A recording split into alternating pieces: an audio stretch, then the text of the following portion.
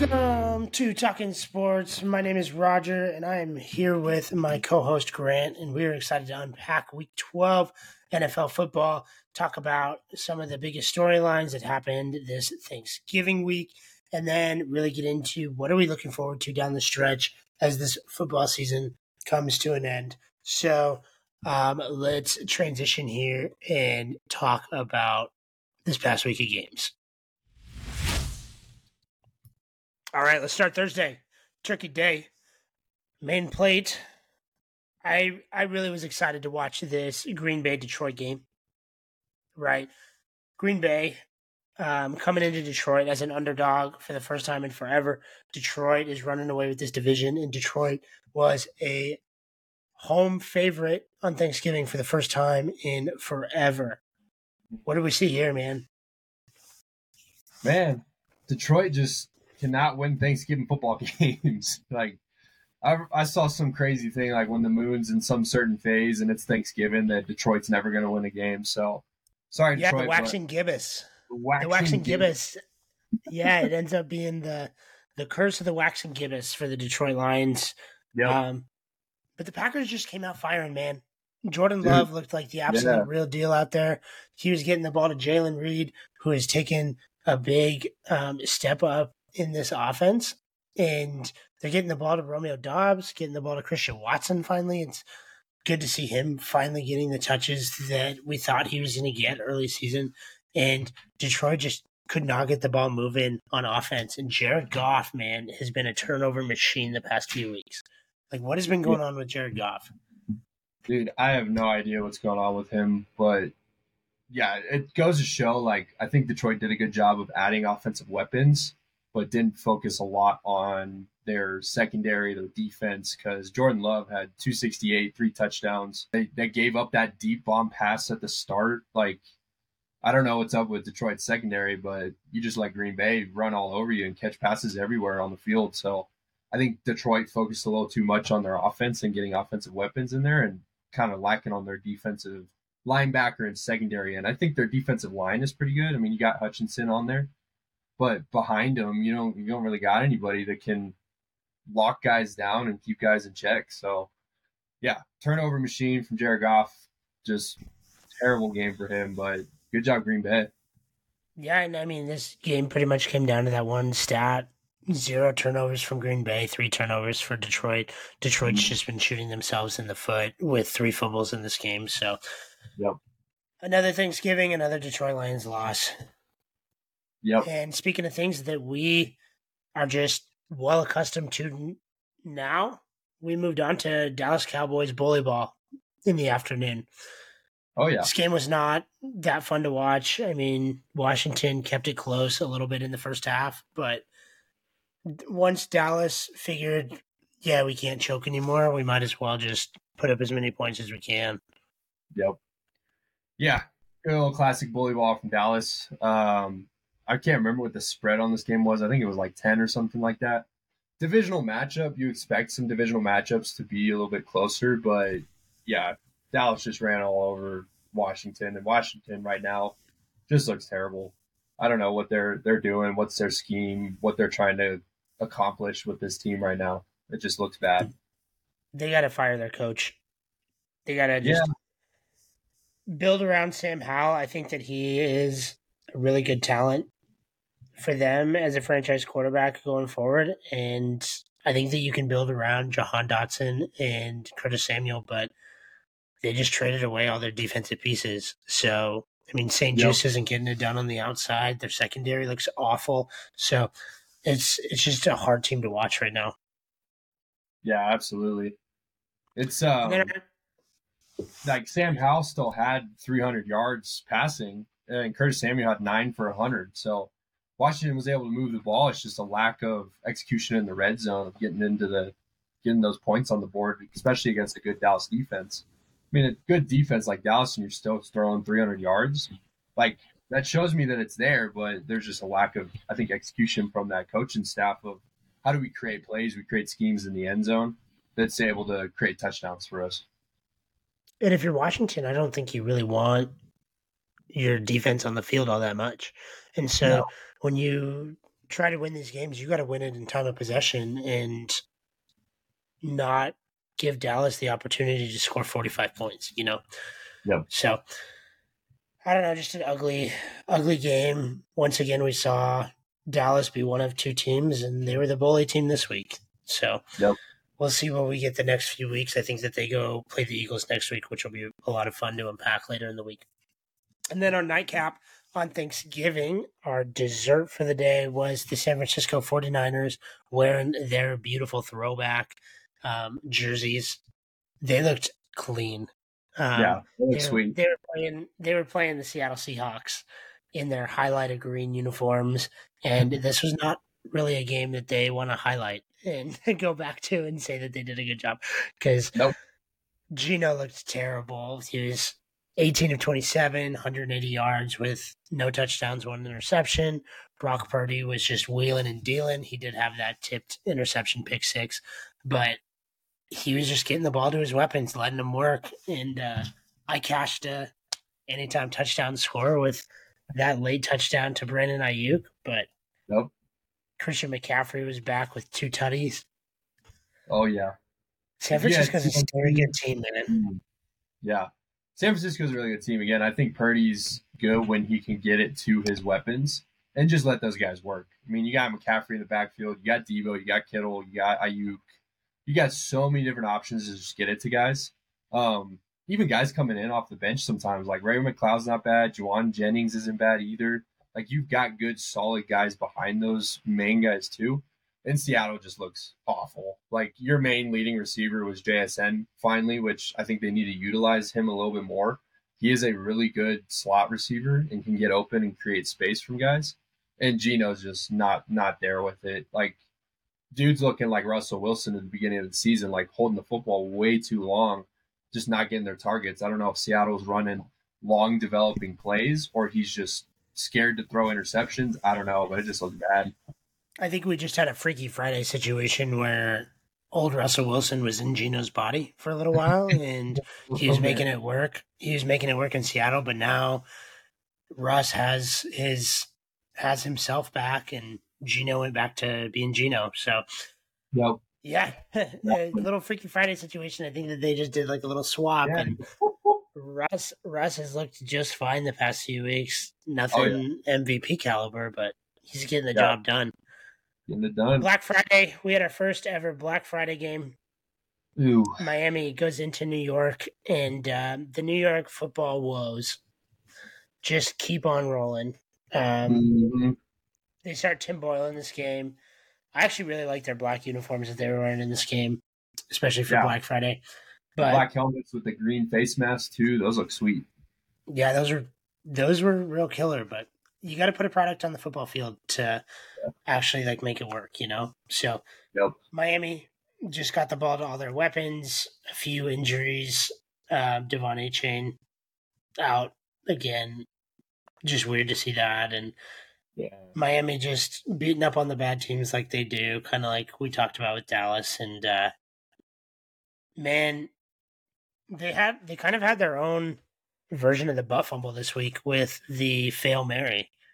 That was one of the ugliest plays I've ever seen in a football game. I was at work and I had pulled it up on my phone during my break and I was watching it. I had a second straight week that I've bet on the Jets against my better judgment, and I saw Tim Boyle throw this up and I go, this is not good.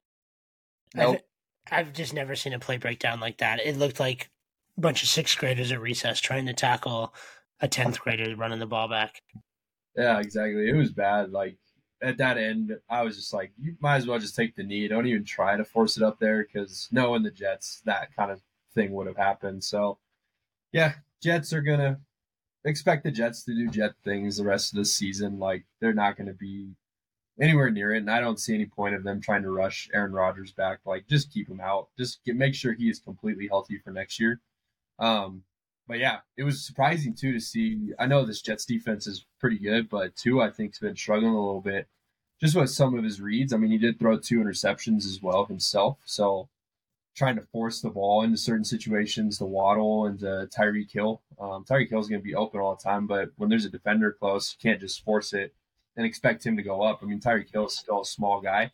He's not going to climb the ladder and go catch it like a DK Metcalf. So little Yeah. like mess up from Tua, but yeah, good old Black Friday game. I was expecting to see like a rolling screen across the bottom of just Black Friday deals from Amazon. So I was happy that wasn't on the screen. I'd have been mad. I'd have been like, get this thing off of here. It's kind of like our freaking, was it either Monday or Sunday night game where DirecTV decided to scroll their thing across the top. I was livid. Yeah, that was not fun. No. And they should try not to ruin football going forward. Exactly. I agree with you there. Yeah, keep that off our screens. And Just then we got everybody's got an email. Just send it out in the email notification. We have text stuff now. You don't need to put it on the screen anymore. Like weather national service things too, keep it off of the TV screen. Just text us. Everybody's got a phone now. Just text it. And if you don't, if you got a landline still with a cord, sorry. you're, you're like one. leaving you out. We're leaving you out. There's a hurricane coming, but you are not worth saving. So exactly. Get up to speed. Oh, Grant's vendetta against the landline. Put that on TV, man. And then we had the Thanksgiving leftovers coming on Sunday. Early slate honestly kind of sucked. There wasn't a touchdown in the early games for about 15, 20 minutes into the games, and I was like, oh my gosh, what in the world are we watching? The morning games, there is probably 2 good games, maybe 3, but I'll just kind of highlight the bad ones. We'll get right through them because I don't really want to talk about them. Atlanta just bullied New Orleans. Derek Carr sucks, man. And New Orleans fans can't be happy about that. Arthur Smith rolling out with a win and his goofy mustache and his goofy coaching. So good for Atlanta. I think that they're going to win the division. We'll talk about that a little bit after we get through the games. Then staying in that division, Tampa Bay, they were fighting for a piece of first place in that division, and they came up short against Minshew, Mania, and the Indianapolis Colts. Colts are actually looking kind of okay. They are sitting in the hunt for a wild card position, and Minshew has just been doing enough to keep them afloat. Jonathan Taylor pounding the ball. I mean, that's going to be their philosophy, is just run the dang ball going forward. Yeah. And then the 2 worst games of the morning, Tennessee, Carolina. I don't think I even tuned into this game very much. I didn't watch it. It was not on the screen. I was going to say, I saw some highlights on the red zone, but wasn't really tuned into that game. Mostly a sleeper game, and Carolina almost was able to come back, but they were not. And then the New York Giants and the New England Patriots played a Super Bowl rematch, but this was the farthest thing from that. And this was honestly the toilet bowl of toilet bowls. 2 awful teams. The Giants' defense has been playing very well. The Giants' offense has not. In New England, they don't even know what they're doing. They're just switching guys out. They're just saying who wants to play quarterback. They're just letting whoever wants to go back there be back there. It honestly looks like Bill Belichick's just had enough and he just doesn't care. And so they go out, chip shot field goal to tie the game and go into overtime. Do you think Bill Belichick just told him, go ahead and miss it? We'll get a better pick in the draft. But you laugh. But that's right up Bill Belichick's alley. And you know right up that for a fact. Yeah. No, that could have definitely been a conversation. Like, dude, just go miss it. We can get some draft picks. Like, I want to get out of here. I don't want to play overtime. Let's just get rid of this mess. So that could have definitely been a conversation on the sideline. Not many NFL teams can tank. If there's any teams that can tank, it would be the San Antonio Spurs last year to get Victor Wembanyama and the New England Patriots to go and get Caleb Williams. And oh yeah, absolutely. If they end up with Caleb Williams and he ends up being like a Patrick Mahomes, I am just going to want to throw up watching them for the next 15 years. So yeah, it's going to be brutal. Yeah, but toilet bowl of toilet bowls right there, that game. Oh, it was just terrible. And then there's 2 okay games, Pittsburgh and Cincinnati. Pittsburgh, Canada, got rid of Matt Canada. And for the first time in 58 games, went over 400 yards. Yeah. No, great. Like, I think great decision by Pittsburgh to free Kenny Pickett up. The Muth was back. He was Luth for sure. Like The catching 100. Muth was loose. Yeah, 120 yards. Like, man, that offense, it was actually fun to watch. I mean, Najee Harris had almost 100. He was 99 rushing yards. So it was actually good to see those guys get in the mix. Jalen Warren kind of had an off game. Like, I don't think he was there for that game. And you just play some games sometimes where it's not going to go your way, and it just didn't go his way for him that game. But yeah, it was good to see Pittsburgh actually play some offense. What's really funny about those two running backs, though, is that's a running back room that plays such complementary football. Najee is the run north and south, just pound it straight down your throat, Yep. and maybe break off a big run here or there. And Jalen Warren is really the elusive guy that's going to sneak through some tiny little holes or get to the outside and just break something open in open space. And some Yep. games, they become a fantasy nightmare at points because some games you're going to see like this where Najee looks like he could be the number one back and he's going 99 for a touchdown and getting some receptions on top of that and really like having his way with the ball. And then there's other games like last week where you saw Jalen Warren just absolutely take the backfield. And it's like, does Najee even have a spot on this team? And it's like, yes, there's complementary roles in this offense, but fantasy wise, it's going to be a nightmare coming down the stretch because you're going to start Jalen Warren and he's going to come out with a goose egg because they're pounding Najee or vice versa, you know? So kind of a weird backfield to try and navigate fantasy wise, but I think that the next few weeks you're going to get to see Kenny Pickett in this offense kind of see what they can do, you know? So Yep. I'm excited to see what that looks like going forward. Deontay Johnson carried 8 targets for 4 receptions and 50 yards. He showed a lack of effort on one play, so it'll be kind of interesting to see how that translates with his team. I think that he was kind of getting into it with some of his teammates in the locker room as well. So that might be something to keep an eye on. But like you said, the Muth was loose. And Pat Fryermuth, 11 targets, 9 receptions. He has been like literally invisible this year. I know he struggled with injuries here and there, but the one thing that they said about Kenny Pickett is he can't find the middle of the field, and that's all he did in this game for 120 yards was say, "Oh, there's Pat Fryermuth right in the middle of the field," and Pat Fryermuth had an incredible game, 21 fantasy points in PPR, and just came away with everything that you would want out of Pat Fryermuth in fantasy. So that's gonna be an interesting offense to watch going down the stretch. They're 7-4 right now. They are second in the AFC North, and their next, their schedule coming up is Cardinals, Patriots, Colts, which I think they should go 2-1 or potentially 3-0 in those games, and then they've got the Bengals, Seahawks, Ravens to finish the year. I think the Ravens will be tough, but I think that they could beat the Bengals and the Seahawks. So this could be a team that makes the playoffs with 10 to 12 wins, and I don't even think is that good. But yeah, no, seriously. Yeah, it'd be interesting.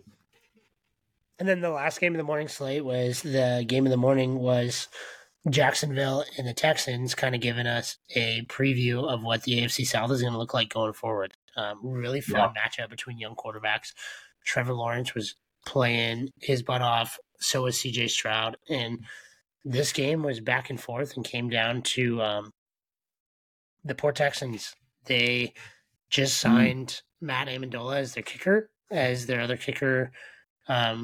Fairbairn came down with an injury a few weeks ago, and he just missed. He hit the lower crossbar on the game-tying field goal down the stretch.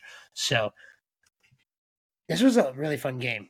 Someone that's been following the Jags all year, living down here in Florida, the Jags struggled against this team week 3. I was at that game in Jacksonville, and Jacksonville could not get anything moving against this D'Amico Ryans defense.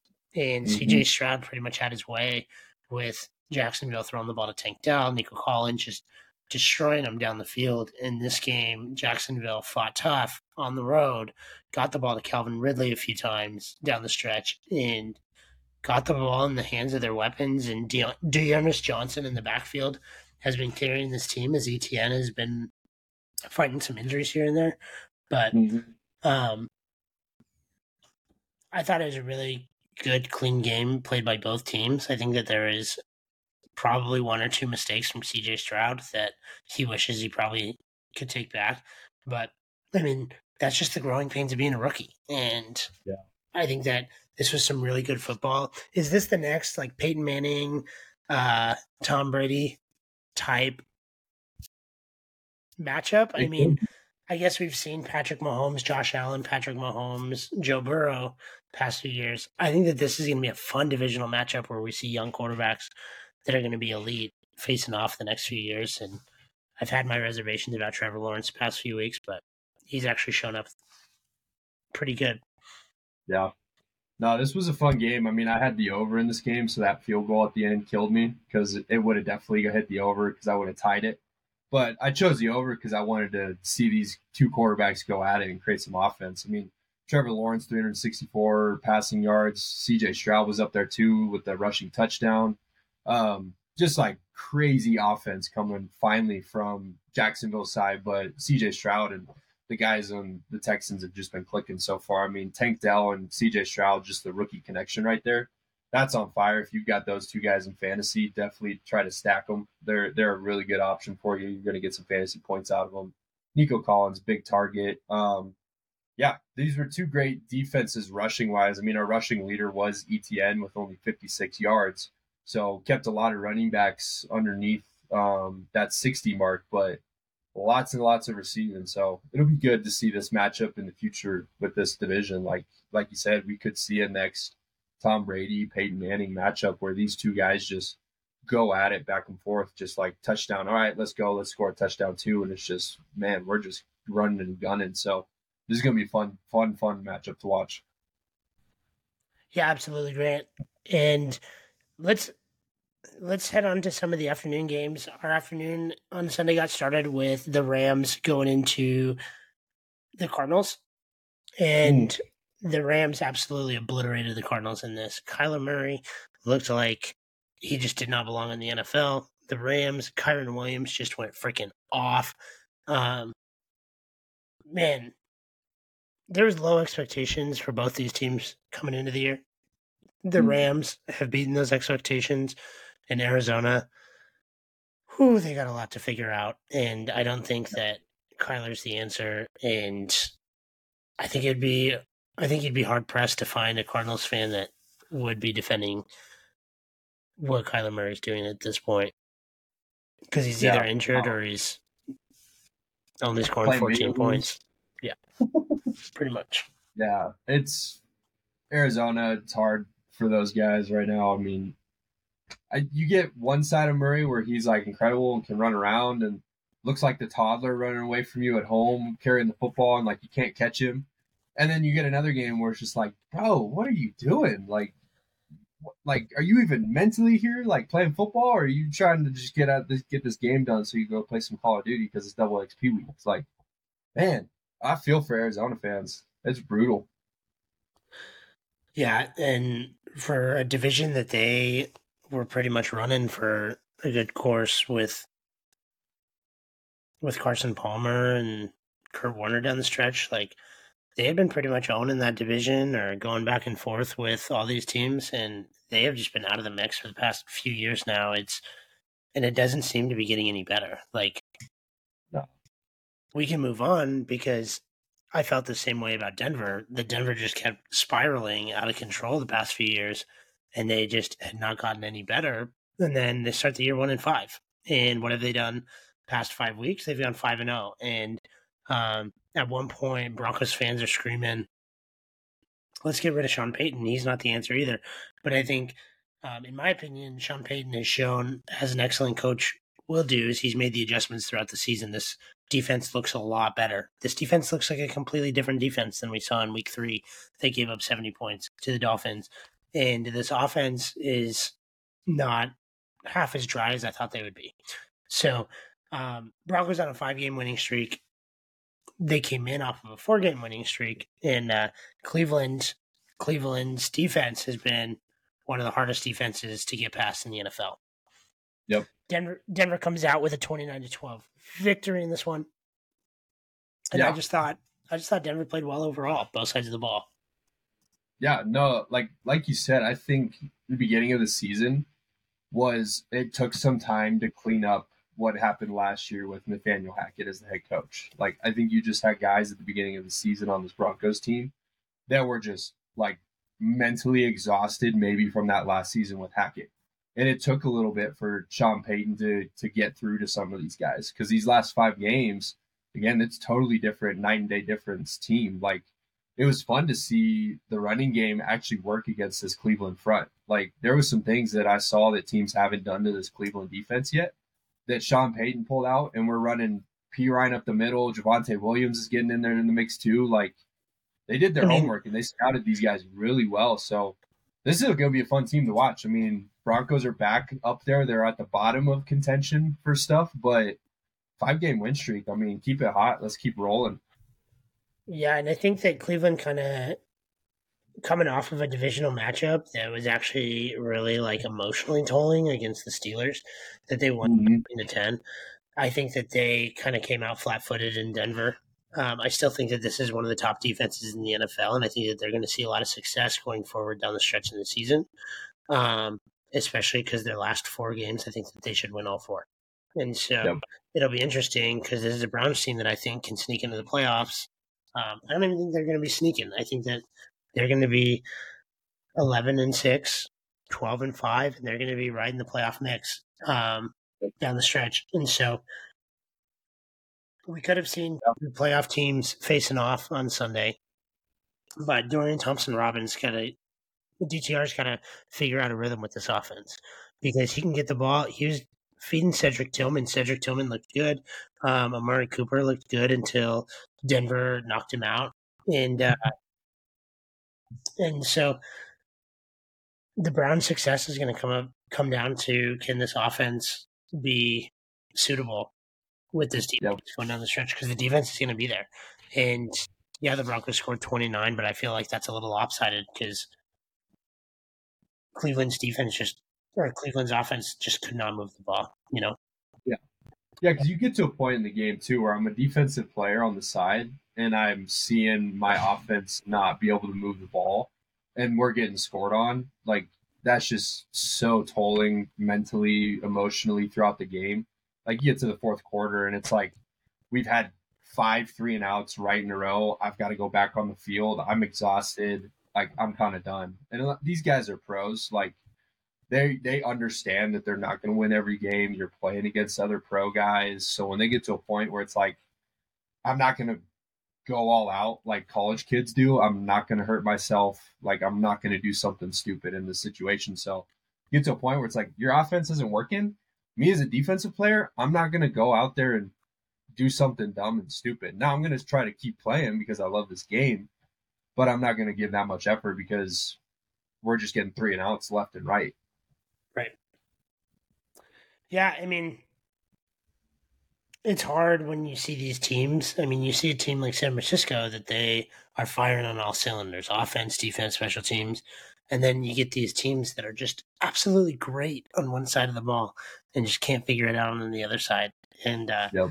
it's funny because the Browns are elite on defense. They're subpar on offense. And I think the Broncos are above average in all 3 categories at this point in the season. And just being above average was able to squeak out this 29-12 win at Yep. home. So Yep. it's going to be exciting watching the Broncos down the stretch. They got the Texans next week. That should be a really good game. Yep. But they're going to be a fun team in playoff contention down the stretch. And then the final game I want to hit on this afternoon slate, because we're going to save Buffalo and Philadelphia till the end. But Kansas City played Las Vegas. Las Vegas came out. They were up 14-0. I thought, I have Las Vegas plus 9.5. I've won this bet. I went and took a good little nap to wake up to Patrick Mahomes obliterating this Las Vegas Raiders team. Yeah, I didn't watch much of this. It was on. I saw some plays here and there, but yeah, at the start I was like, "Oh, dang, Vegas is actually doing something. Like, let's go." And then I saw the Chiefs offense just begin to move the ball like they always do. So, yeah, tough game for Vegas. I know they're definitely pulling things together now that Daniels is out of there, but yeah, you're playing the Chiefs. You're playing Patrick Mahomes. At some point in the game, he's going to go off and just get the ball to his guys. So yeah, tough And loss for Vegas. it's really funny because I think when we watch this Kansas City Chiefs team, if you can stop Isaiah Pacheco Mm-hmm. and Kansas City abandons that running game and Yeah, you put some pressure on Mahomes, then it's kind of easy to make this offense look frazzled. And Patrick Mahomes is going to force some passes in there, get some drops. Maybe you get a few turnovers here and there. That's the way to beat this Chiefs team. But you let them establish the run. You let them establish the way that they want to play. Isaiah Pacheco went off, man. Isaiah Pacheco yeah, had 2 touchdowns. He had a bunch of yards. And then once the running game was established, it was easy to hit some of those RPOs and get Justin Watson and Rashee Rice into open space. And Rashee Rice had a game, man. I had just traded him away in our keeper league and was kind of bummed because he went off for like 25. So, yeah. um, He finally got this, some points on the board. yeah, the past few weeks have been the ghosts of the Chiefs' past and future. And I think that if you look at this Chiefs team and you can stop the run, you can have a really good future against them. But if you can't stop the run and you let them play complementary football where you're just guessing at what they're going to do next, Patrick Mahomes is going to beat you 10 out of 10 times. And Yeah, um, that's what Denver did really well. That's what Philadelphia did really well. And so that's how you beat this team. That's the recipe. But you yep, can't just go in and just play dilly-dally against them and hope that you're going to come out with a win because, like we saw with the Raiders, they're going to come back and just hit the ground running, no matter yeah. how I mean, far out they might be. yeah, I mean, this Chiefs team, if you're the team that's playing against them, this is a team where you got to come out and punch them in the mouth, and then you just got to keep punching them in the mouth. Like, you cannot let up on the gas. You cannot kind of slack off on any plays. This is a really good offensive team, offensive scheme.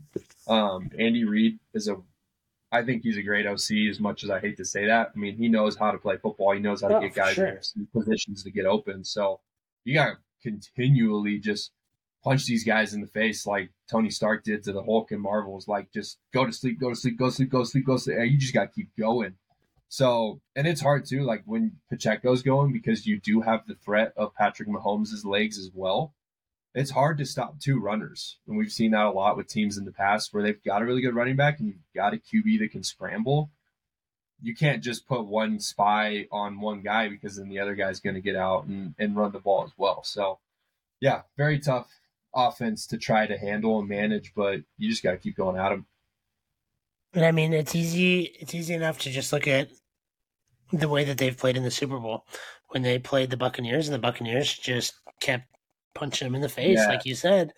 They couldn't hang with it, but San Francisco took the foot off the gas. Philadelphia took the foot off the gas, and Mm-hmm. that's how Patrick Mahomes got his 2 Super Bowls. Yep. Yeah. All right, and then I'm gonna skip over that last afternoon game, but the Sunday night game, Ravens beat the Chargers 20-10.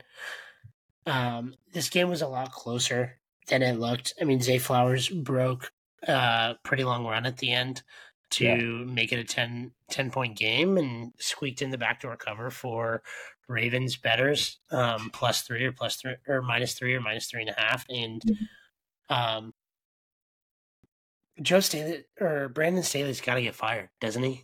Absolutely. Like, Like, I don't know what Chargers are thinking right now, but man, you've got great offense. You've got Justin Herbert. You've got Austin Eckler. Like, I don't know, man. Chargers are frustrating to watch. And it was crazy, too. Like, the over under at the beginning of this game was 49. And I was like, against Baltimore's defense, there's no way that 49 is hitting. no. And obviously, we didn't get that. So I don't know what Vegas was looking at, what they were seeing with a high scoring offensive game from this. Maybe they were just seeing a lopsided game where Baltimore was just going to come out and destroy this Chargers defense. But Chargers defense pulled it together a little bit. But man, Chargers, frustrating team to watch. Yeah. And I mean, the Ravens, they don't have Mark Andrews, and this This team, I've said it before, I think that they had fallen apart down the stretch before. Lamar Jackson had faced some injuries, had faced some tough ends of the year. Yeah. The past few years. But this is a Ravens team that just seems to be squeaking it out each week and finding a way. You know, their mantra has to be just find a way right now. And every week, if the run game's working, they're sticking with it. If Zay Flowers is working, they're sticking with it. If it's their defense they're leaning on, they're sticking with it. And that's the recipe of a team that can go win the Super Bowl. And that's scary. I don't want to see the Ravens win the Super Bowl. No, me neither. But they're playing scary good football right now. And whoever they're playing, it'll be interesting down the stretch to see, because they kind of have a gauntlet moving forward, this Ravens team. I'm pulling up their schedule right now.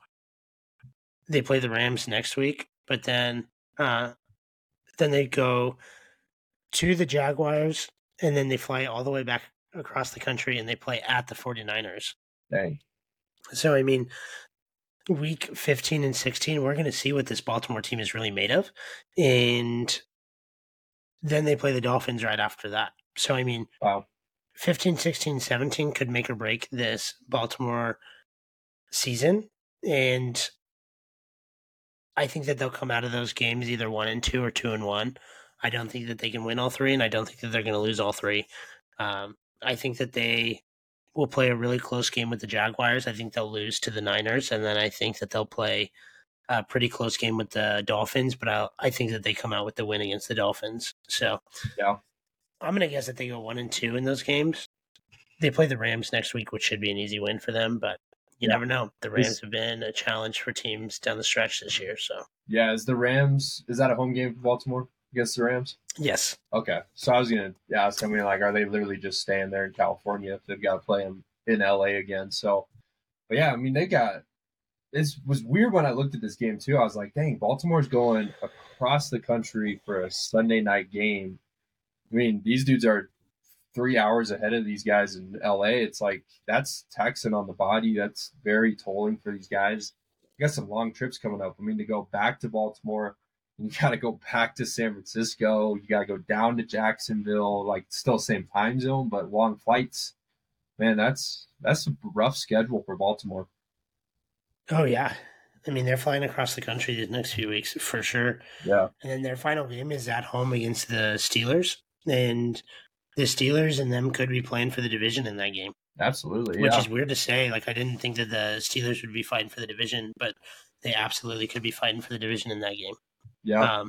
But nothing too crazy to talk about in this game. I didn't see exceptional football. I think that Baltimore just hung with LA until LA decided to choke, which is like the main component of their DNA in LA.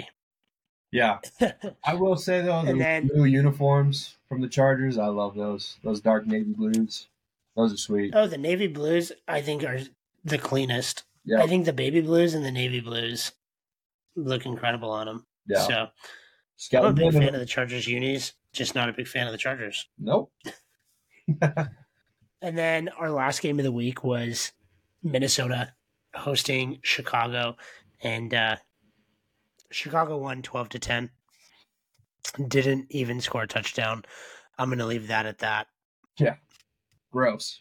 And let's move on to the absolute game of... Can I say game of the year? Am I allowed to say game of the year? This is up there. Yeah. Okay. So I think that this was our game of the year so far. And the Philadelphia Eagles hosting the Buffalo Bills. The Buffalo Bills came out, and I'm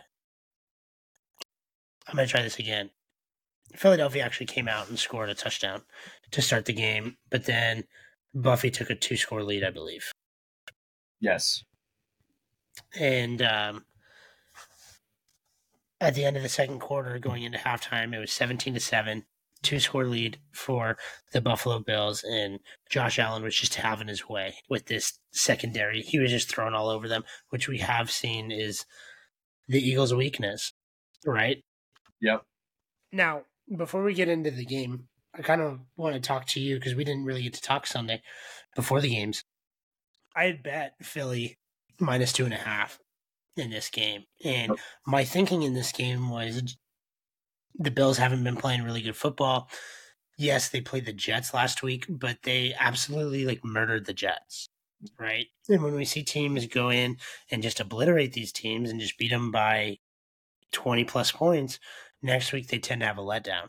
So watching this first half, I'm like, crap, I read this completely wrong, right? Yeah. And I might have. I probably did. I probably had the wrong side on this. So I won't even say that I bet the right side. But Buffalo, like we talked about with the Chargers, have a DNA.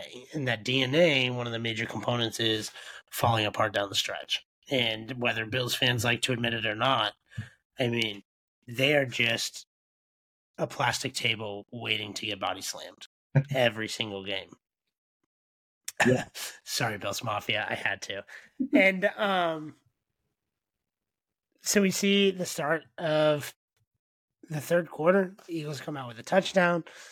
Bills come back with a touchdown. It's 24-14, still a 10-point game going into the fourth quarter, but the Eagles are driving, and the Eagles score a touchdown. Now, this is where it gets interesting. It's 24-21, and what happens to the Bills? They get the ball back after the touchdown. It's 24-21, and they throw an interception. Like, this is what has been biting you in the butt in the past few weeks, Josh Allen. Like, you know better than this. Like, you know better than what you're about to do. I mean, they run the ball for 2 yards, and then they come out, and he throws the ball to Stephon Diggs, and it just gets picked. And it's like, dude, this is how you let teams back into the games when you have a 2-score lead. Like, pound the football, run some screens, run some really hot, like low-risk plays that'll keep the clock moving. And Josh Allen just said, no, like, look, Stephon Diggs. And there's an interception, and it lets Philadelphia get their foot right back in the door. And that's where this game flipped, you know? And Buffalo, to their credit, they didn't just fall apart. They came back, and after Philly scored a touchdown to go up 28-24, Buffy got the ball back. They punted after 4 plays, and then Philadelphia punted, and Buffalo comes back with a touchdown. And they're up 31-28 with, I wanted to say that there's like a minute 50 left to go, but that's way too much time to give this Eagles team. And then they played great defense around midfield. And shout out to Sanders, because this was, I think, the kick of the year. Probably one of the most clutch, big balls kicks I've ever seen in my life. You know, 59 yards in the freezing cold, in the pouring rain, comes out and just cold-blooded puts it on a line drive right through the uprights.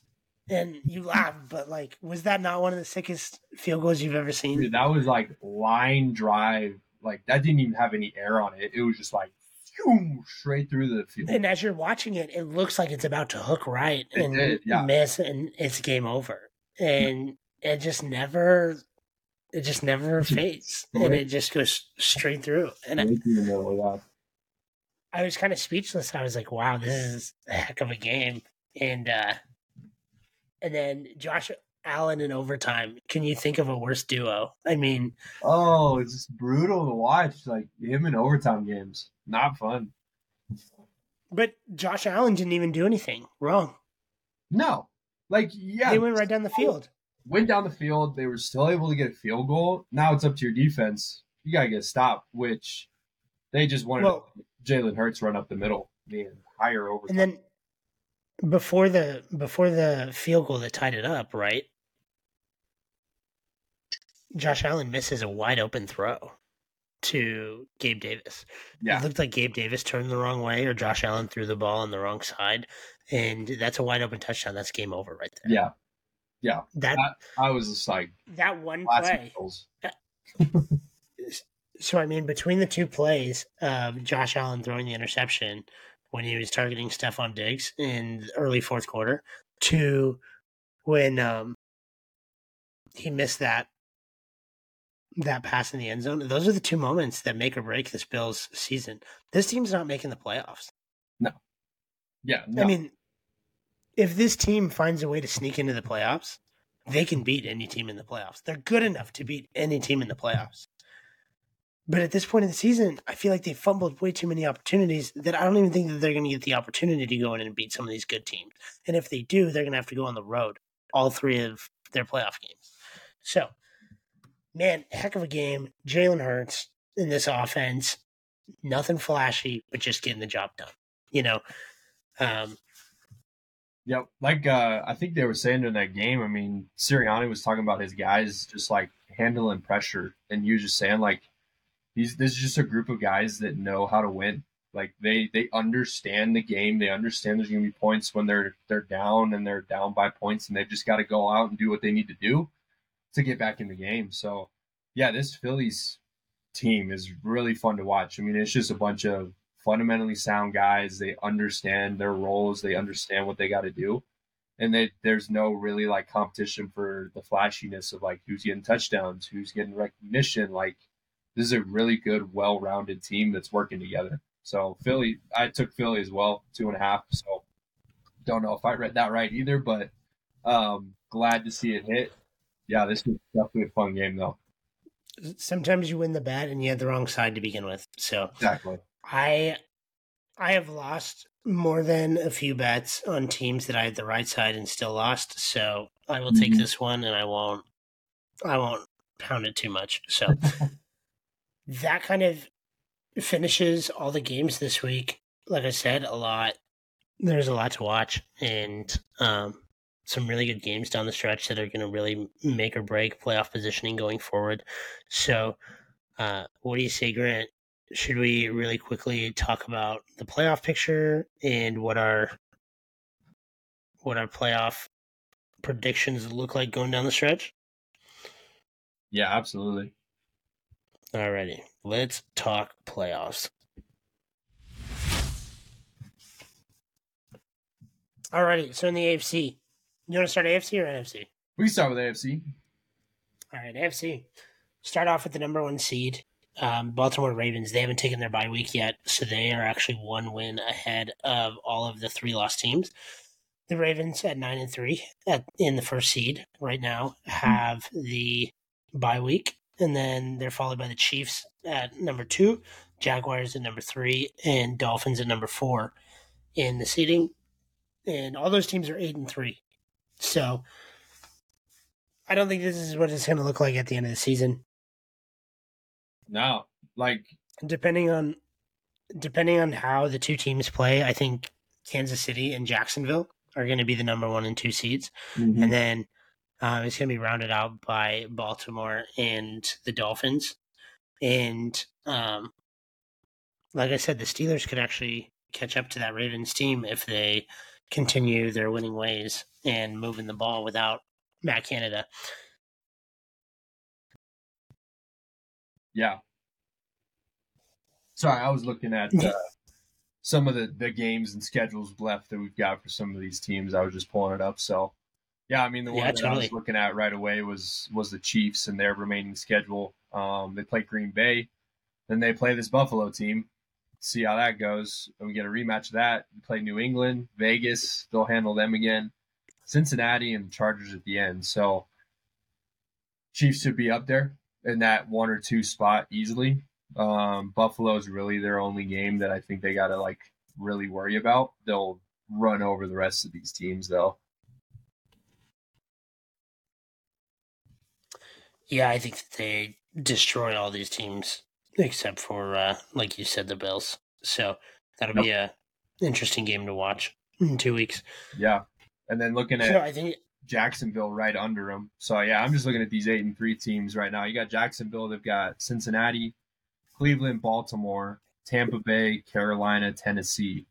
So Jacksonville can definitely be up there in those top playoff seeding spots, but they got a tough schedule in front of them. We got Cleveland with a great defense, Baltimore with a great defense. As much as Carolina like struggles offensively, their defense is actually pretty good. They just can't get their offense firing. Again, another lopsided team. And Tennessee's defense is very mid. So Jacksonville sitting at that 8-3 spot too. They've got to pull it together with some of these big games coming up. Yeah, in Jacksonville, if they hit on all cylinders, they can go 5-1 these last 6 weeks. Yeah. But The big thing is going to be what are they going to do against the Ravens, and that Ravens game is going to be huge down the stretch in playoff seeding. I mean, when we look at the Ravens schedule, we talked about the Ravens kind of have the hardest schedule out of all these teams. They play the Jaguars on the road, the 49ers on the road, and then the Steelers at home the last week of the season. Yeah. And I think that the Jaguars-Ravens game will probably either be for the 2 or the 1 seed, depending on what the Kansas City Chiefs do. Yep. So, yeah. And then the Dolphins, a team that has beat up on bad teams and struggled against good teams down the stretch, they've got 2 games against teams the next 2 weeks that I think that they're going to put absolute points on and just destroy against the Commanders and the Titans. And then the Jets are a pretty good defense. They're inside the division. You never know what happens in those divisional games. So that could go either way. But then their last 3 games, they play really good teams. Yeah, really good. They're going to be playing a hungry Cowboys team that is going to want to keep positive momentum and keep playing their bully ball football that they've been playing. They play at the Ravens and they play at against the Bills. And those 3 teams to end the year, I think that they could go 0-3 in those and really hurt themselves in playoff positioning. So give me this Dolphins team as the 4 seed in the AFC, just because I think that they have the strongest strength of schedule going forward. But I think 1, 2, and 3 are going to be disposable between those 3 teams at the top, and even potentially the Steelers. I think the Steelers can be in that mix if they win out down the stretch. Yeah. I mean, now, Steelers heading to them. They've got Arizona, New England, Indianapolis, Cincinnati, Seattle, and then their last game is at Baltimore. So, yeah, they could win all of their games. Say it again. They could win all of their games. Pittsburgh could easily win all of these remaining games that they have left. I mean, New England's defense is good, but New England's offense is terrible. So Pittsburgh just has to go in and score at least 15, 16 points like they did to Cincinnati, and then just hold New England to where they're at. Like, New England's not looking to win football games. They're not a team this year that's like, let's go ruin some people's seasons. They're like, no, let's completely tank so we can get Caleb Williams. So Pittsburgh could easily go, easily that last game's their hardest with Baltimore, but they could easily win the next 5 games. Right. So let's say that they get the top seed in the AFC at 11-4. They win out, beat the Ravens at home last week of the year. Is there any team, let's say, and hypothetical, like this isn't going to happen, like let's be honest, but the Pittsburgh Steelers, they get the number 1 seed in the AFC, they have a week off, they get to play at home. Is there any team in the AFC that they could play that they would be a favorite against? In the playoffs, like they could be the only number 1 seed all time in the playoffs and not be favored. That wouldn't be a favorite against any of the teams that they played. Yeah, I mean, you're only. They could be the number. I think it would be the Browns for some reason if the Browns pull it together and get into that spot, but I don't think they will. But yeah, you're not going to be a favorite against Baltimore, Kansas City, Jacksonville, Miami. Like, no, they'll be the first 1 seed ever to be not favored. And then wrapping up the wild card for the AFC, so the Steelers, Browns are 5-6 right now, both at 7-4. Colts are the 7 seed at 6-5, and then there's 2 teams at 6-5, Houston and Denver, and then the Bills at 6-6, right behind them. Unfortunately, everyone behind the Bills, the Bengals, Raiders, Chargers, Titans, Jets. I'm going to put the tombstone on the coffin and just call it a day. I think that those seasons are done. And, and the Patriots, I didn't even think that they needed to be said. But nah, we don't need to speak about them anymore. But tell me what you think the 3 AFC wildcard teams look like, and then I'll kind of give my input. Yeah. Man, I mean, like, first reaction, obviously, as a Broncos fan, I would love to see the Broncos get in. I don't think it's going to happen. I think they're literally going to be just right on the edge. mean, we've got Houston this next week. Houston at home is really good. CJ's on fire. That stadium is rocking. They've got 3 road games in a row. The Broncos do. They got Houston, Chargers, and Detroit.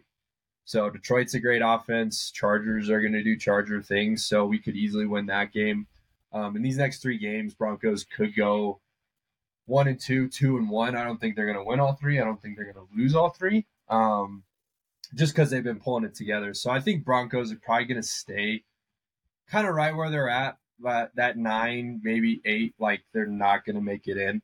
They're just going to be right on the edge. This Houston team I am curious about because it would be super fun to see a rookie quarterback first year get into the playoffs. It's always fun to root for those rookies getting in. And schedule wise, they've obviously played the Broncos this next week at home. Then they play. I think they have the easiest schedule going forward out of any of these teams. They do, because then they play the Jets. And again, when you play in teams that are lopsided and they have a good defense, but their offense sucks, you really just need to focus. You obviously need your defense to play well. Like, don't let them do some crazy stuff and get points on the board. So when they play the Jets, it's like, handle their offense, make sure they're just getting 3 and outs, make sure they make it to the 50 and not further. We're limiting them to field goals. They're not getting crazy touchdowns. And we just have to make sure we put up 16 to 21 points somewhere in that range because this team's not going to get to that point. So, yeah, they've got Denver, New York Jets, Tennessee, Cleveland, then they got Tennessee again, and then out of Indianapolis. So, yeah, Houston is in that same boat. I think they could easily go 2-1, 1-2 in these next 3 games, just depending on how this Denver game goes. If they beat Denver, I can see them winning all 3 of these next games, and that kind of puts them in a better spot, better position.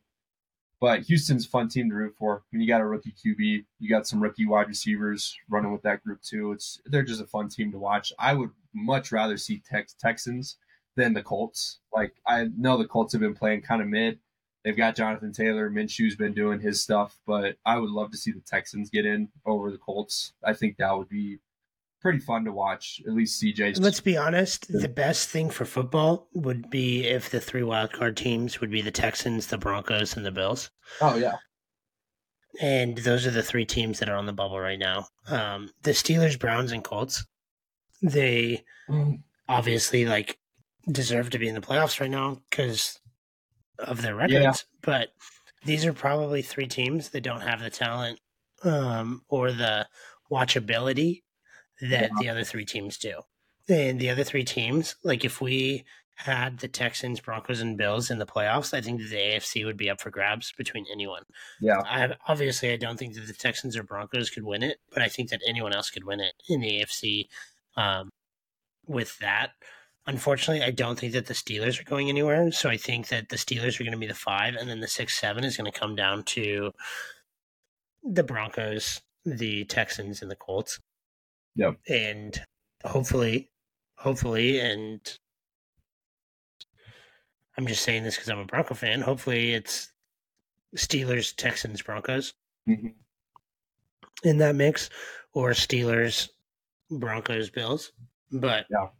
I don't really want to see the Colts in the playoffs. I don't want to see Jonathan Taylor and that organization in the franchise. 1, because they always choke, and 2, because they've been kind of a problem child all year with this Jim Irsay, Jonathan Taylor stuff all year, and I'm just not a huge fan. And then the Browns, I don't think anyone really wants to see Dorian Thompson-Robinson in the playoffs as much as I would like to see Myles Garrett in the playoffs. I don't think that this Browns offense is ready to take on the AFC. So get healthy, come back next year with Deshaun Watson or whoever else you want to bring in a QB and make next year your year. But for the wild card, my thought is Steelers, Broncos, Texans. And Broncos, Texans will be, the seeding will be based on whoever wins this next week. Yep. The Bills kind of go through the Bills are in a gauntlet the next few weeks. I mean, they got the Eagles last week, they got the Chiefs this week, and then they've got the Cowboys next week. So I think it's going to be really hard for the Bills. Yeah, I was going to say, I mean, I'm writing down our kind of predictions right now. Let's see how we do with the rest of the season. But Yeah, the Bills' schedule. I was just looking at it. I mean, they got their bye week this next week. Then they play Kansas City and Dallas. So you got two really good teams coming up right off the bat. Then they play, where'd it go? It's right here. They play Chargers. They can handle them pretty easily. New England, and then Miami. Miami, obviously, just explosive offense. Um, Divisional matchup to end their season. So my hot take is Bills do not make it into these playoffs. I think they're going to run into some trouble with Kansas City and with Dallas. I do not see Buffalo making it. No, the best thing that could happen, though, is if Buffalo beat Kansas City and the Broncos won out, and Kansas City somehow lost to Green Bay or to the Chargers in one of their two road games coming up, and the Broncos snuck in as the AFC West division winner, but that's not going to happen. No, that's not going to happen, but that would be pretty fun to watch. So, what was your wild card predictions again? I'm just writing these down. I'm sorry. So 1 through 7, I'll just kind of give you my picks. I think that Kansas City will be number 1. Yeah. Jacksonville number 2. And then I actually have the Dolphins number 3. Yeah. The Steelers number 4 winning that division. Ooh, okay. Steelers over the Ravens in that division comes down to the last week of the year.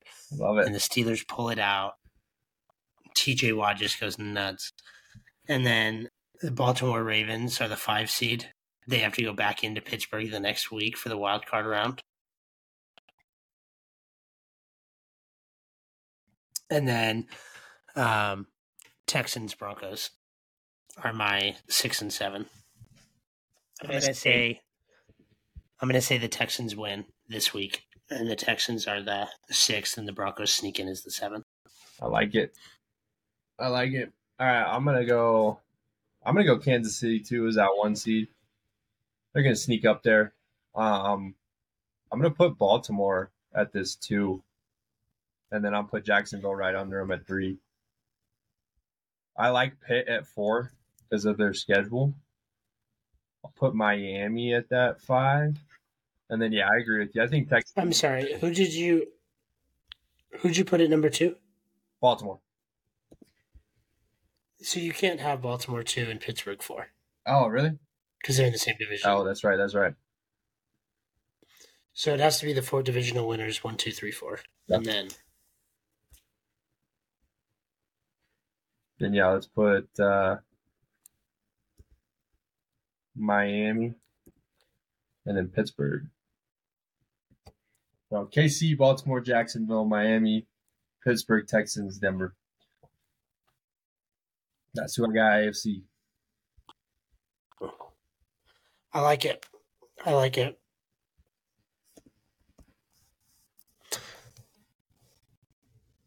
Oh, this is going to be a fun playoffs.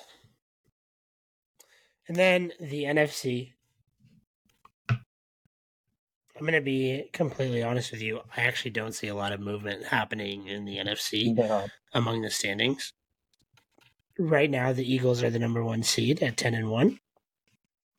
49ers are 8-3 as the number 2 seed. The Lions are 8-3 as the number 3 seed. And then we've got the Falcons as the NFC South division leaders as the 4 seed. They're at 5-6, not even a winning record, which is terrible. Yeah. Which, remind me to bring this up, I think that they should make a rule change. Cowboys leading the wild card at 8-3. They are in contention with the Eagles for the division, but I think that ends this next week. And then the Seahawks are 6-5, and the Minnesota Vikings are barely holding on with the Pastronaut at 6-6. And then right outside of that bubble is the Packers and the Rams for the wild card. Ooh. And the Saints all at 5-6. And then Buccaneers, Giants, Bears, Commanders, Cardinals, Panthers. I'm going to leave them to die. Yep. I don't think that these teams have any chance to make the playoffs.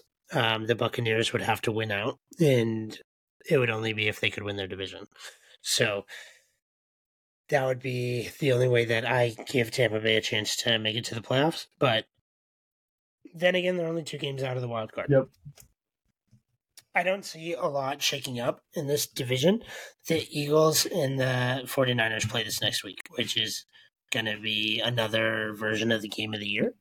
Hopefully, everyone's healthy for this game and we actually get a really good game. This is going to be at the 49ers, so it's the NFC Championship, but at the other stadium and with a healthy Brock Purdy. So I think the 49ers actually come out on top on this one, and the Eagles move to 10-2, but they're still a full game ahead of the Eagles. Yeah. And then the Eagles play the Cowboys on the road, and then they finish the year with the Seahawks, Giants, Cardinals, Giants. And so the Eagles have a 4-game streak at the end of the year where I think that they go 4-0. And as long as they beat the Cowboys, I think the Eagles stay atop the NFC at 16-2 is what or 15-2 to finish the year. Yeah. And first seed in the NFC. So I think that they'll take one loss to the San Francisco 49ers this week, but that's it. Yeah. I'm right there with you. So give me the Eagles at the 1 seed and then the Niners at the 2 seed. The Niners are going to finish the year at 1 game behind the Eagles, 14-3. Yeah. Do you know what's really crazy? On Christmas, we get to watch the 49ers Ravens, which is what everyone's clamoring for the Super Bowl to be. Mm-hmm. 8:15 on Christmas, that's going to be a heck of a game to watch, man. Oh, that's so fun. Ravens, Niners. But I have the Niners coming out on top in that one. And so Eagles, 49ers, and then the Lions, and then the Falcons. I don't see much movement happening with the division winners. Yeah. And then same thing with the wild card. Cowboys are going to stay atop the wild card. And then give me the Packers. Packers playing hot football. Jordan Love heating up. I think they're going to be the 6th seed. They're going to sneak in, be the 6th seed at either 11-6 or 10-7. Yep. And then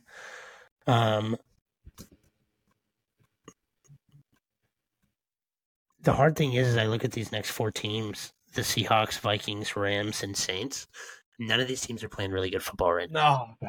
The Vikings have given up 1 touchdown in the past 2 weeks and are 0-2. That's how bad their offense is. They've given up 1 touchdown. Let that sink in the past 2 weeks. Oh. And they've lost both games. They've lost both games. So I know everyone's a big fan of Josh Dobbs, and it's fun to watch him play football, but I don't think he's getting the job done. No, I think for the Vikings, yeah, it's wearing off a little bit of the excitement of having him come in and do great, and then now it's like, it's kind of wore off. So, I mean, Minnesota's got their bye this week coming up, and then they got Vegas, Cincinnati. They're both at Vegas and at Cincinnati. Then they play Detroit at home. Then they play Green Bay, and then they play at Detroit to finish out their season. So their last 2 or 3 games are Detroit. That could be a tough matchup for Minnesota. I mean, Detroit's offense is really good. Be able to. But week 16, the Packers and the Vikings play in an NFC North like legend of legends football matchup, and this could be one team sending the other team home in week 17. 16. I think it's week 17. Yep. Yeah. I'm sorry, week 17. But second to last week of the year, one of these teams is probably going to be sending the other one home or putting them right outside the playoffs. So, I mean, what a brutal way to finish the year. Packers, Lions for the Vikings. Yeah, seriously. That's unfortunate. That's unfortunately why I don't think that the Vikings make the playoffs. Nope.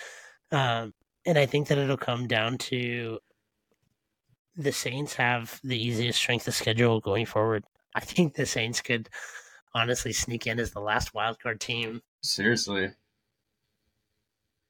That would be pretty bad. What was your 4 seed again? So I have it just the way that it is right now. So Eagles, Niners, Lions, and then Falcons at number 4. Okay. And then I've got Cowboys, Packers, Saints. and then the Saints. Yeah.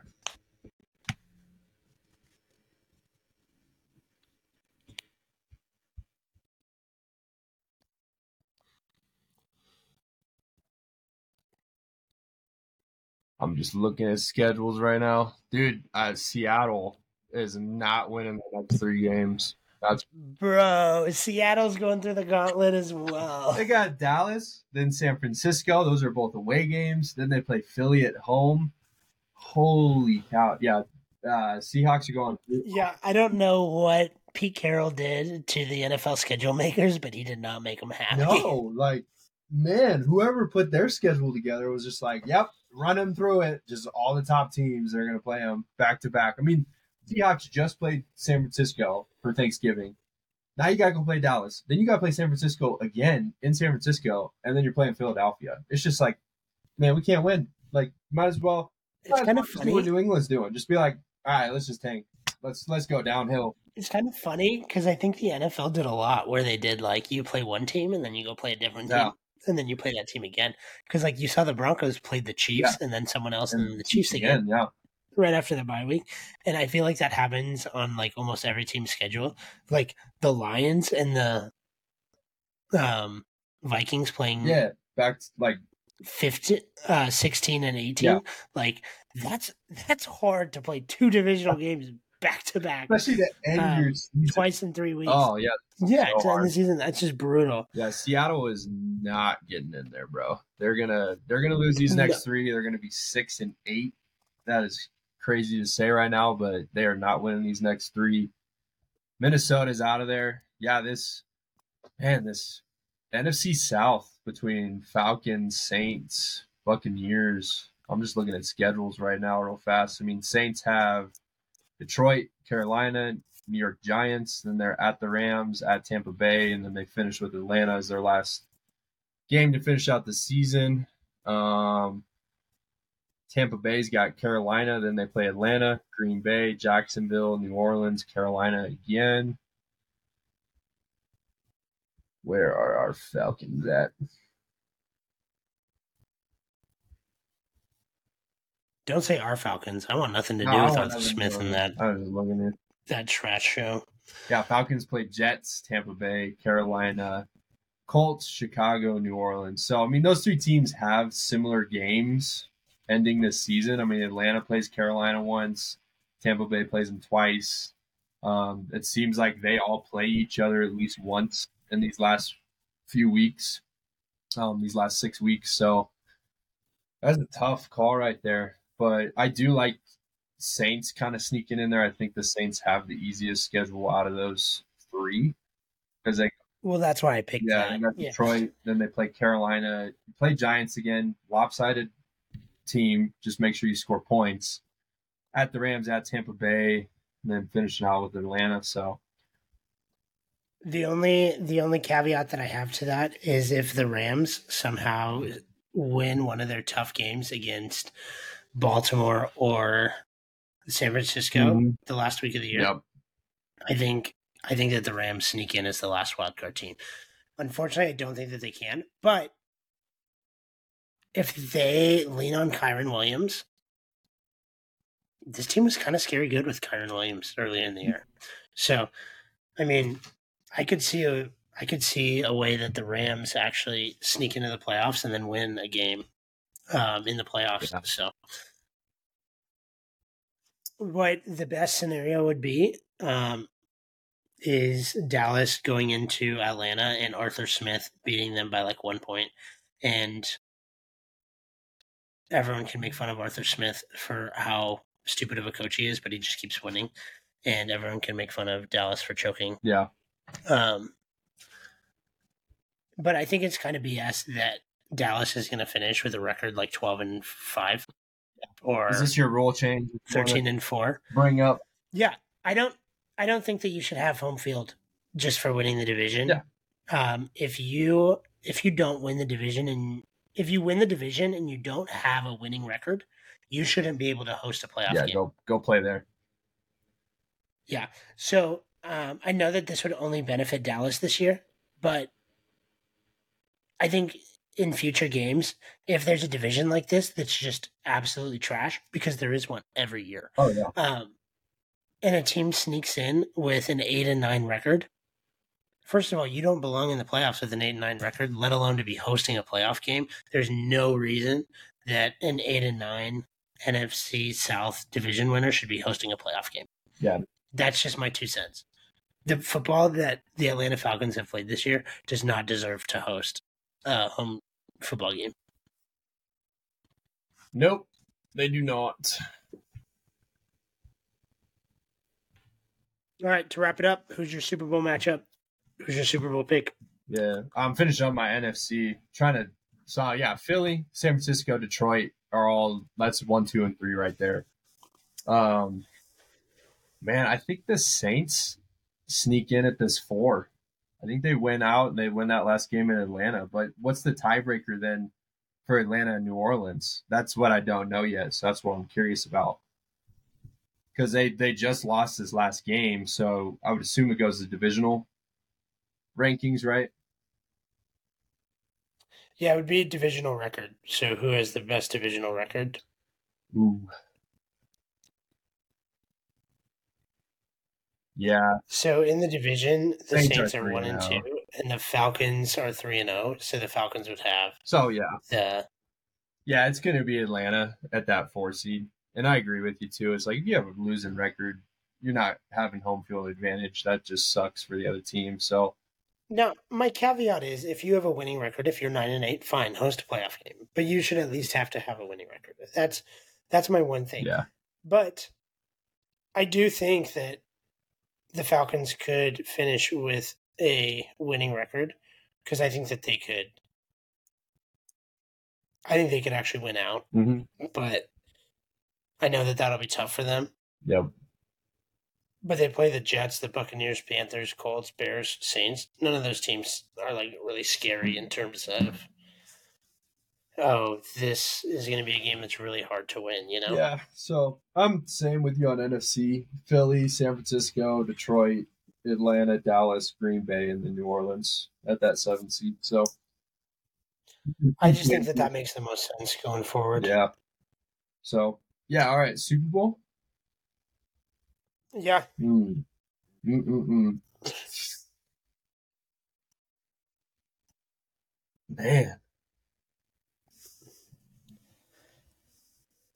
Let's start in the AFC. Yep. I think that there's 3 or 4 teams that can come out of the AFC. I think in all reality, the teams that we're looking at coming out of the AFC are the Jacksonville Jaguars, the Kansas City Chiefs, and the Baltimore Ravens. Yep. Right? I don't think that Miami has the defense to get to the Super Bowl. I don't think that they can really pull out 3 straight playoff wins against really good teams. No. I think that the Jaguars and Doug Peterson can prove that anything's possible. And I think that the Chiefs and the Ravens are both susceptible in their own ways. You know, I think that both teams they find one team that can blitz the quarterback and put pressure on the right guys, and you can figure out a way to beat those teams. So out of the AFC, I think it's going to be one of those 3 teams. I'm hoping that it's Jacksonville. Yep. And so I'm going to pick Jacksonville. I just think that the Chiefs have showed too many holes in their team this year, and I think that Jacksonville has the most well-rounded offense out of these 3 teams, and is going to be able to play the most consistent offense in the playoffs. And then their defense isn't too shabby, and Josh Allen coming off of the end is scary for quarterbacks. And I think that Josh Allen will take it to the next level in the playoffs, kind of like we saw Von Miller do for the Broncos. So I think that the AFC Championship will be Jaguars against the Ravens or Jaguars Chiefs. Then I think that the Jaguars win the AFC, which bit of a hot take, but I really like the Jacksonville Jaguars this year to win the AFC. And then NFC, I think with the pieces that they've added on their defense, I think that San Francisco's too damn good, dude. So, yeah, I think it's going to be Jacksonville, San Francisco, and I think that Jacksonville or San Francisco comes out with the Super Bowl win this year. Who comes out with it? San Francisco. Oh, okay. Let's say Jacksonville. I was like, yeah, I'm taking San Francisco. I'd love to see Jacksonville come out with the win. Yeah. Unfortunately, San Francisco's defense with Chase Young and Joey Bosa, have just been way too good. Not Joey Bosa, Nick Bosa. Sorry.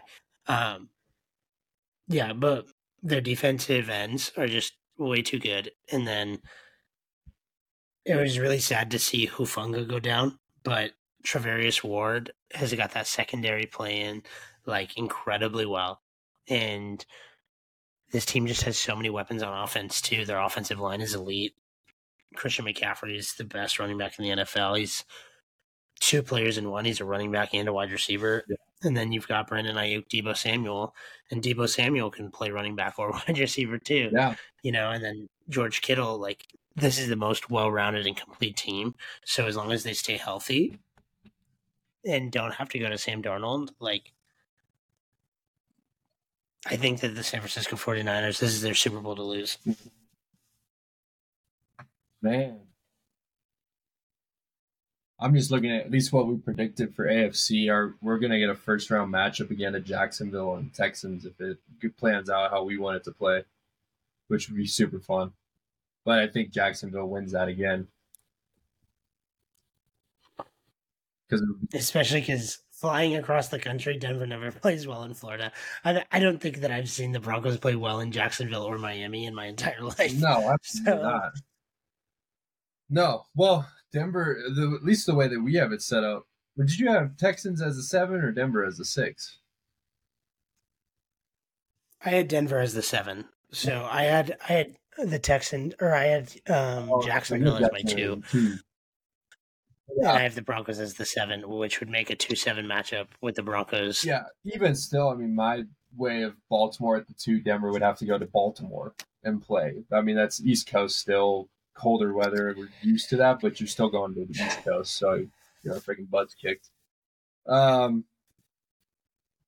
man. But playoff Lamar Jackson, never met him. Nope. Where is he? ¿Dónde está? Still haven't met him. So if he decides to show up this year, then so be it. Yep. But if the Broncos go into Baltimore, give me Broncos in that game. Mm-hmm. Give me upset. I would at least give me the spread on whatever game that is. Like whatever spread there is, I would say Broncos. Everyone loves Harbaugh. Miss me with that. Yep. Miss me with that. Everybody's going to, people that don't watch football, all of our Swiftie fans now are going to be so mad at Harbaugh with Baltimore because they think it's Harbaugh with Michigan. They're like, why the heck is he coaching 2 teams? I thought he was caught cheating. No, they're twins. They're twins. What? All right, I got to take my grandparents to the airport, so you got to give me your Super Bowl pick. Okay. Man, I'm going to take, as much as I hate them, KC. I'm going to take KC in San Francisco. Hate Kansas City, but that'd be a heck of a Super Bowl. That would be nuts to see. That would be like one where I'm like, whatever the over is, put it on there, and we're just rooting for offense, baby. Like, show me the offense. Which is funny because I think it would be a defensive matchup. I think complete defensive matchup. But I'm like, I think that game would be 24-20, and the San Francisco 49ers would pull it out. Yep. No, I would want a Los Angeles. Well, what was it? Los Angeles Rams and I forget who else. That 50 to the Bengals. Yeah, that 50 to 54 game. That's what I want to see. Yeah. It was the Rams and the Chiefs. Yeah, it was Rams on Monday night. That's what you were talking about. I thought you were talking about the Super Bowl. No, it was Rams when they had Goff. Yeah. Yeah. But yeah, Jared Goff's elite, man. Other than all of his turnovers.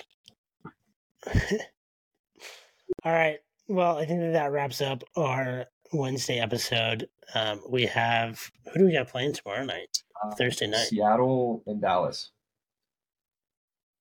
Ooh. Whoop up on them, Dallas. Keep beating these teams.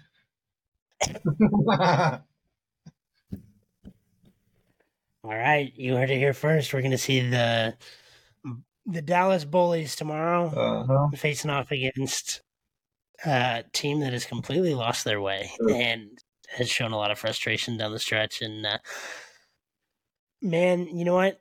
Over/under camera angles of Pete Carroll looking absolutely confused on the sideline tomorrow night.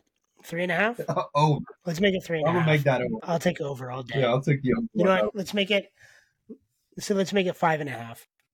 Are you taking the over on 5.5? Yeah, I'll also take the over. Ooh, okay. I'll take the under. So I only think that they show him confused 5 times, but we'll have to take pictures. We'll make this a real bet. We'll put $10 on it. Yep. You know what? In fact, you can. I'm flying out to Denver in a few weeks. You can buy me a cheeseburger. Oh, absolutely. If or vice versa. All right, keep track of it. So 5.5. You heard it here first, friends. That's the line we're setting. Yeah. So that's our prediction for tomorrow. Expect Dallas to come out and just dominate this team. Hopefully Tony Pollard will put up some points for my fantasy team. Playoffs are coming quickly, so look forward to. We are going to try to release an episode Friday, breaking down the games for Sunday. We will have some fantasy advice for you. We'll be talking through some of the point spreads, some of the over-unders, what we like in these games, and how we see these shaking out. So please join us for our Friday episode. And exciting week. Let's go win some bets. I had an exciting week last week. I don't think you did. Not so much. I'm rooting for better. Hey, that's okay. That's what sports betting is all about. Is week to week, just resetting and trying to come out profitable this week. Yep. So, Friday episode, we're going to talk about a few things. We're going to talk about Jordan Love and the things that he's doing. Can he keep that going? Frank Reich was just fired, and they're going to be ushering in a new coaching staff in Carolina, but not sure that he was the entire problem. And then we'll talk about the new nickname that the Denver Broncos have received, Dirty Denver, and how Denver should embrace this identity going forward down the stretch. If they're going to make him the villain, should they just latch onto it and become the villain? So looking forward to a few of those storylines coming up in our Friday episode. Just remember, folks, Josh Allen sucks in overtime, and we're excited for another great week of football. So follow us on social media. Follow us on Instagram, Talking Sports RG. Follow us on TikTok, and anywhere that you consume your podcast, you can check us out, Talking Sports RG. So until next time, I'm Roger. I'm Grant. And we appreciate you guys talking sports.